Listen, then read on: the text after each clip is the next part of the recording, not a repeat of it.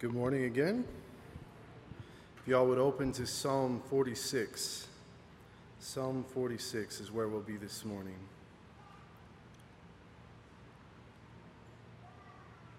As most of you are already aware, Pastor Charlie will be back next week, back in the pulpit.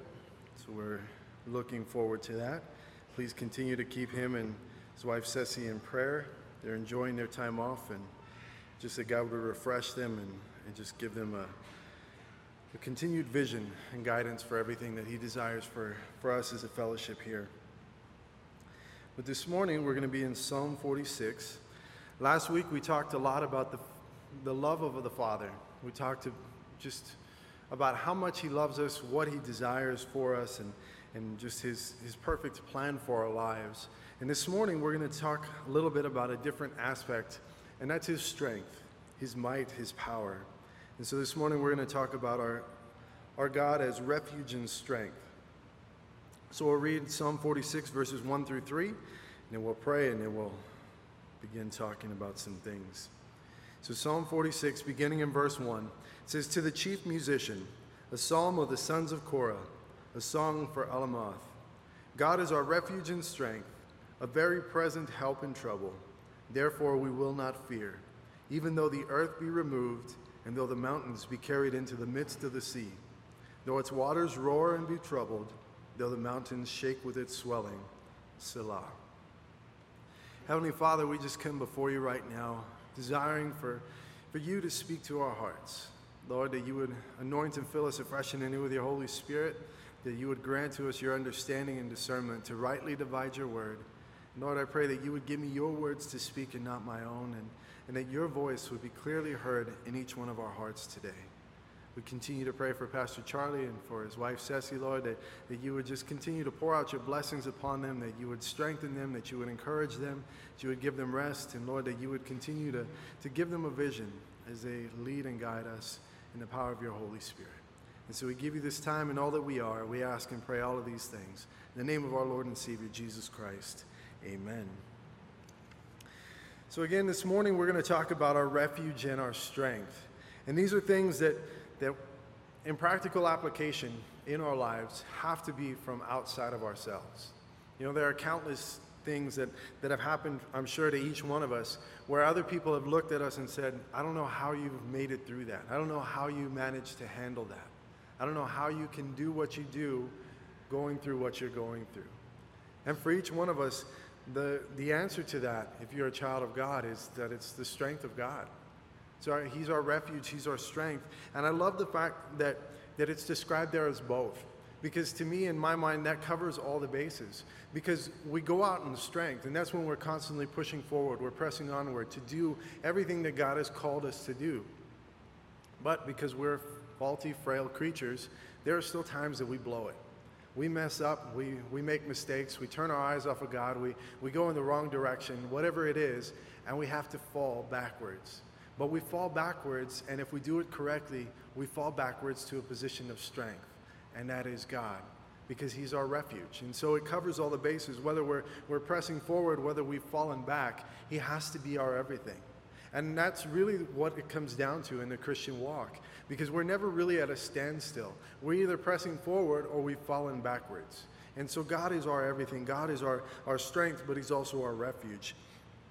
And one of the things that I'm sure we all know from personal experience is that when we rely on our own abilities, whether it's our strength, our wisdom, our timing, whatever it is, that when we rely on these things, we struggle to make things work out right.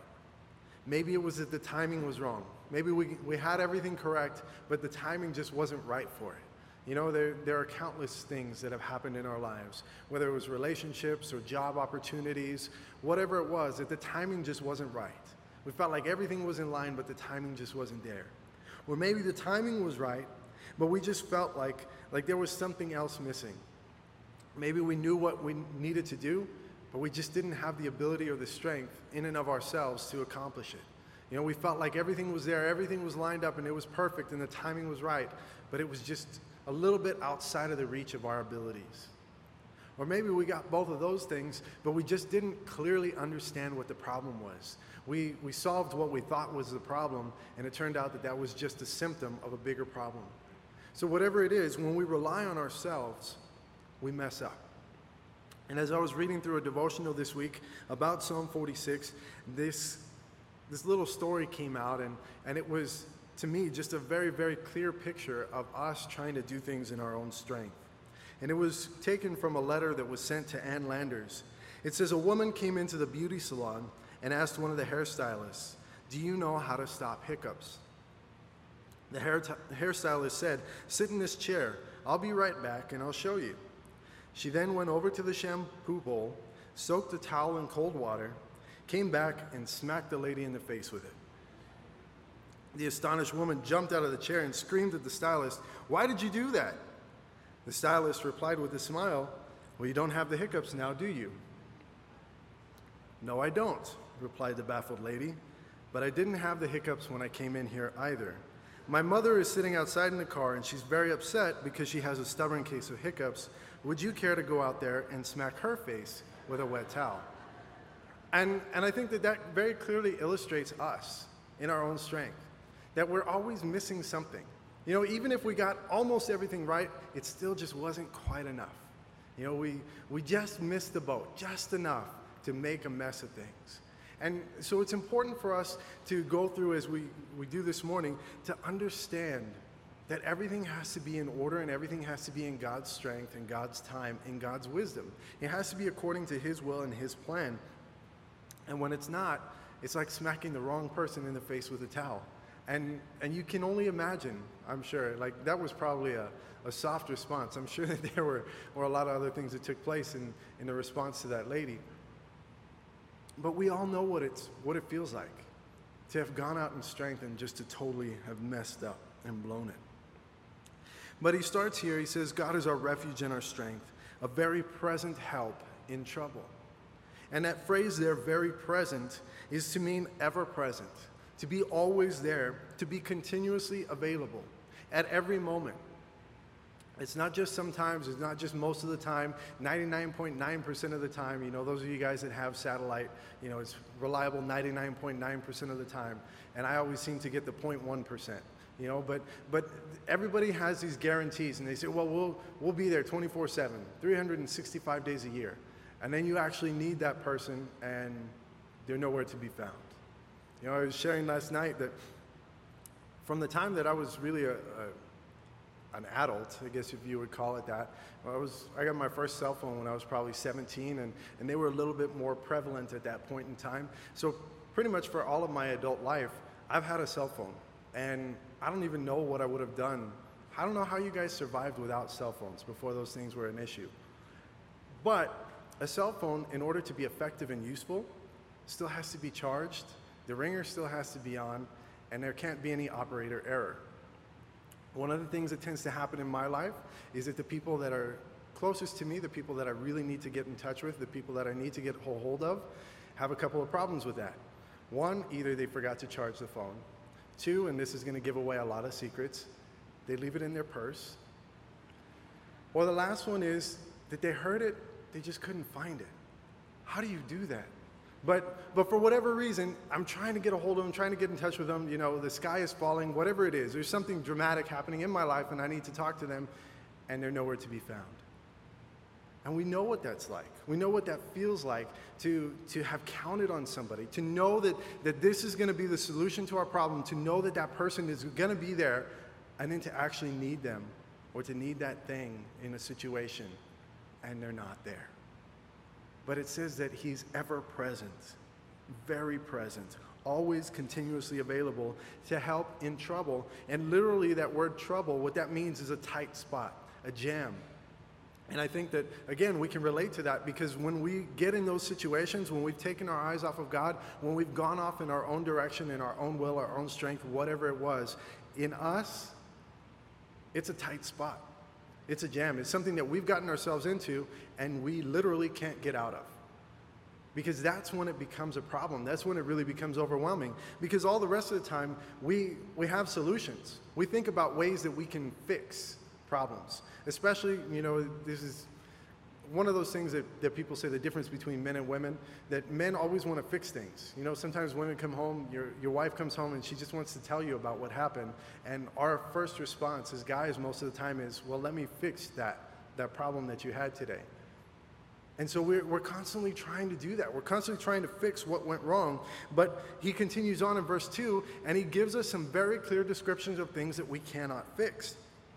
He says, therefore we will not fear, even though the earth be removed, though the mountains be carried into the midst of the sea, though its waters roar and be troubled, though the mountains shake with its swelling. So all of these things are what we would call natural disasters. Some people would even call them acts of God. These are things that, despite all of the technological advances that we have made, that we still cannot stop. The best that we can do in most of these cases is to brace ourselves and hopefully to have gotten some kind of an early warning, that we were at least a little bit better prepared about what's coming. But none of us have gotten anything close to being able to stop a tornado or a hurricane, a tsunami, an earthquake. Most of the time, especially when we talk about how are you going to battle an earthquake, well, what's the way to do it? For those of you that are from California, you just find a doorway, you find a safe place, and you just sit, you just hide. And you just hope that you can last, hope that you can make it through. And so these are the things that he's describing in this psalm. It's not just an enemy at the gates. It's not just the enemy spiritually. It's not another person in your life. It's not a heartbreak that you've gone through. It's not a financial loss that you've suffered. These are all things that are completely and entirely beyond our control. Things that there is no way we could stop. They're natural disasters. They're acts of God. And so he says, even in that, we will not fear because God is our refuge and our strength. We will not fear because of who God is. And to be reminded of that constantly. That's how we can battle the fear that comes along with most of these things, is to be reminded constantly and continually of who God is, that he is our refuge, he is our strength. And to understand that only God truly has the real ability to be able to handle these situations in his own strength. For us, what happens when we try to do it is we have what I like to call a Samson moment. And so in Judges chapter 16, verses 16 through 21, we get a little bit of a description towards the end of Samson's life, towards the end of his story, about what exactly a Samson moment is. Again, Judges 16, beginning in verse 16, it says, and it came to pass, when she pestered him daily with her words, and pressed him so that his soul was vexed to death, that he told her all his heart, and said to her, no razor has ever come upon my head, for I have been a Nazirite to God from my mother's womb. If I am shaven, then my strength will leave me, and I shall become weak, and be like any other man. And when Delilah saw that he had told her all his heart, she sent and called for the lords of the Philistines, saying, come up once more, for he has told me all his heart. So the lords of the Philistines came up to her and brought the money in their hand. And so what's taken place before